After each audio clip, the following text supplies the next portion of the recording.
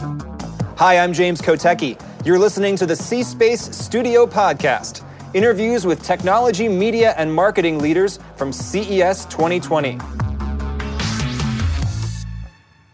Hi, I'm James Kotecki, and I am in the C-Space Studio at CES 2020. But I'm not alone. I'm joined by Jonathan Nelson, CEO of Omnicom Digital. Jonathan, welcome back. Thank you. You are the four-time guest of the C-Space Studio, the only one we've ever had for all 4 years, and I hope you like the new set. We try to improve it for you every year, doing these interviews strictly with you in mind, and I really appreciate you coming back. Thank you.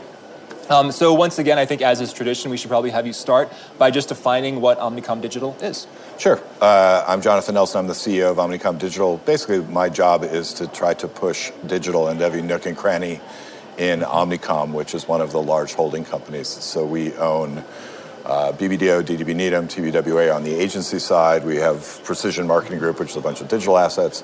Media buying companies, OMD, PhD, Hearts and Science, PR companies, shopper marketing companies, healthcare companies. So all of that's going digital, and it's my job to try to push digital as far and wide as possible inside of Omnicom. So we've been talking now for 4 years. How far have you pushed it in that time, and how much farther do you have to go? I mean, hard to, this is sort of a never-ending journey. Yeah. So we've made huge strides. I've been doing this for over 20 years. So I've seen it from its inception and earliest of days to now. I would say a majority of our business is digital, but, we've still got a long way to go. Are there things that are not digital that might surprise people that you're working with? Oh, gosh. I mean, you're right on the precipice we are right on the precipice of OTT, digital video. Yeah. I mean, there is some of it's in place, but it's by no means addressable television everywhere. Mm-hmm. But I think we're kind of verging on that. I mean, you're seeing screen proliferation, 5G coming along, smarter televisions.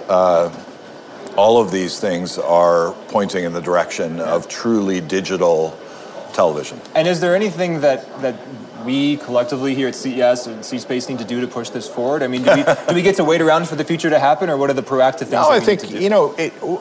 Technology is combinatorial, meaning it takes 5G on one side and screens coming down in price and touch screens and cell phones and all, you're watching all of it kind of come together, and these things are accretive. They add to each other. And what we do as advertisers, we're on the buy side, is take advantage of the platforms, the increased bandwidth, the proliferation of screens to put commercial messages in front of consumers. Are things combining in ways that have interested you or surprised you that you might not have expected? Because some of these combinatorial elements can have unexpected consequences. Yeah, I think we're constantly surprised. I mean, like the rise of social media, I have to confess. I mean, it's pretty old at this point, but when it came up, I didn't quite see it coming as it did, and I think nobody saw the power of it perhaps until the 2016 election. It is quite persuasive, but all of these technologies get deployed in very, very interesting and different ways, and I'm sure we're going to talk about AI in a moment here. Well, let's go right there with it. We've talked about AI, I think, every single year. Absolutely. And this year, I was just speaking to Jean Foster, who's the SVP of the show, of the Consumer Technology Association that puts on the show. I mean, she said this year is the year of AI. We probably could have said that every year. But every year is more and more the year of AI. So it's always true. What are you seeing now? I think AI is one of those things that you don't really see it because it's kind of embedded underneath, but increasingly it's embedded underneath everything. And so, I'm probably 4 for 4 to talk about AI here. And I think that we'll talk about it, should you have me back, for the next 4 or 5 years until it becomes so, ubiquitous that you just stop talking about it. But AI will make everything faster, smarter, more efficient, and whether that's on the creative side of our business, on the media buying side of our business, on the commerce side of our business, I mean, it will affect everything. In the same way that digital has gone from nowhere to kind of the air we breathe, affecting everything. Now that digital is the air we breathe, by the way, do you think the term digital still makes sense to use? It's kind of everything, right? I mean, here. So yes, I run Omnicom Digital, but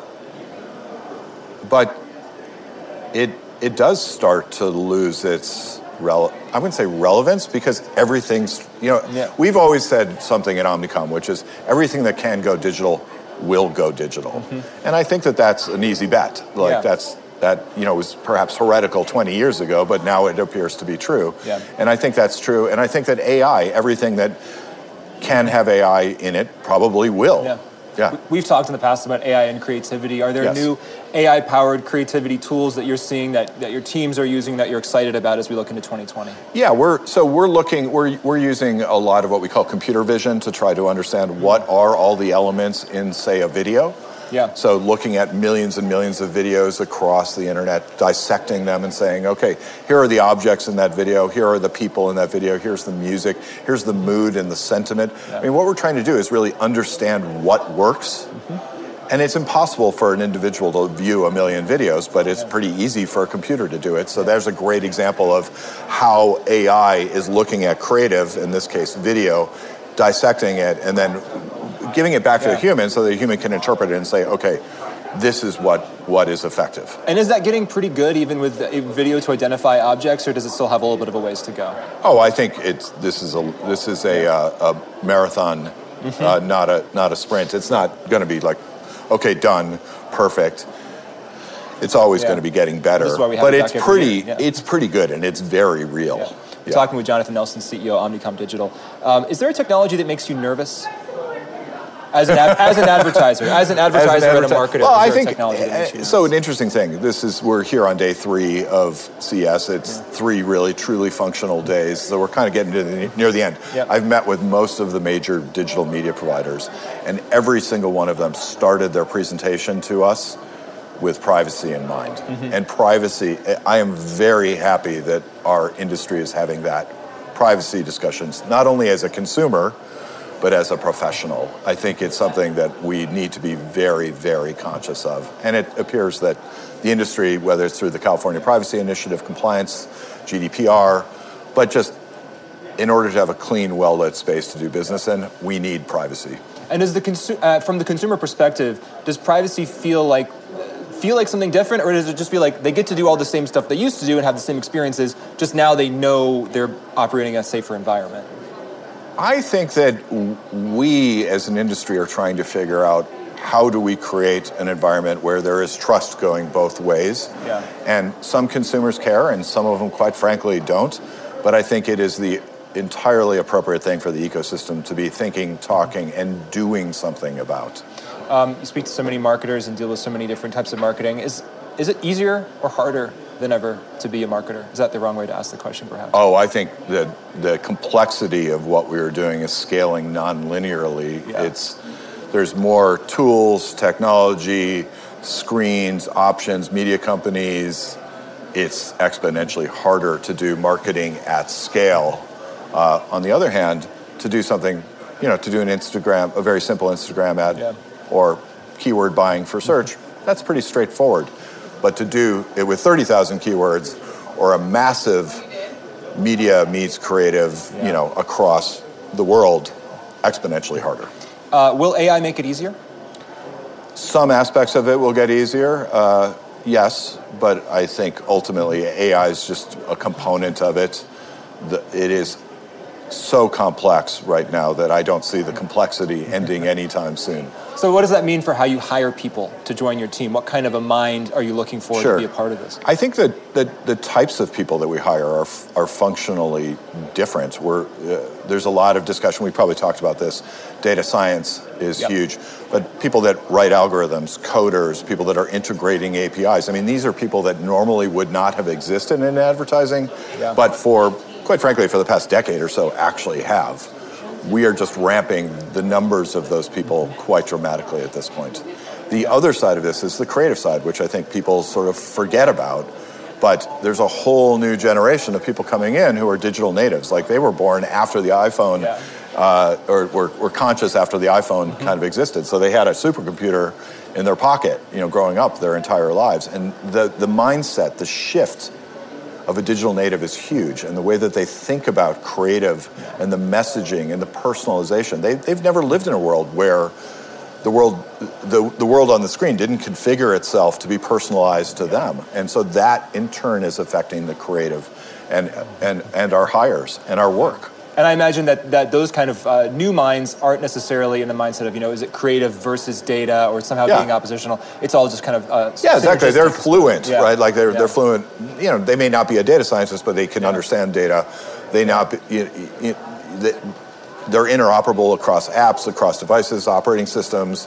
They're not thinking, hey, I'm watching that TV on the wall, or I'm watching that screen in the cab, or on the subway platform, or the phone in my pocket. They just go, hey, here's my total experience. Right. And it's not just age, but you're seeing a lot more of these people that are interoperable coming on board in our world. Speaking of experience, you've had a great experienced career in marketing. What advice do you give to these new people about how to navigate a career filled with technological change?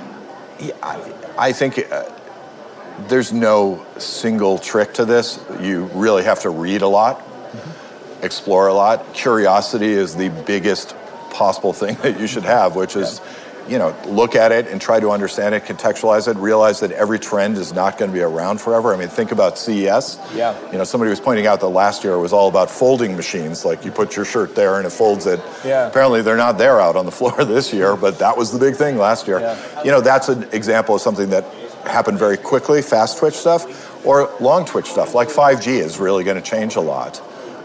AI, as we talked about before, that's a deep systemic change. So you might want to read and understand that. So think of the mega trends, and then also think of the craft. How do I apply that to what is on my desk today? Well, you talk about curiosity. Thank you so much for helping to satisfy some of our curiosity here in the C-Space studio. Thank you for having me, as always. Fourth time is great. Definitely the charm. Jonathan Nelson, CEO, Omnicom Digital. Thanks for being here. Thank you. This podcast is in partnership with the iHeart Podcast Network.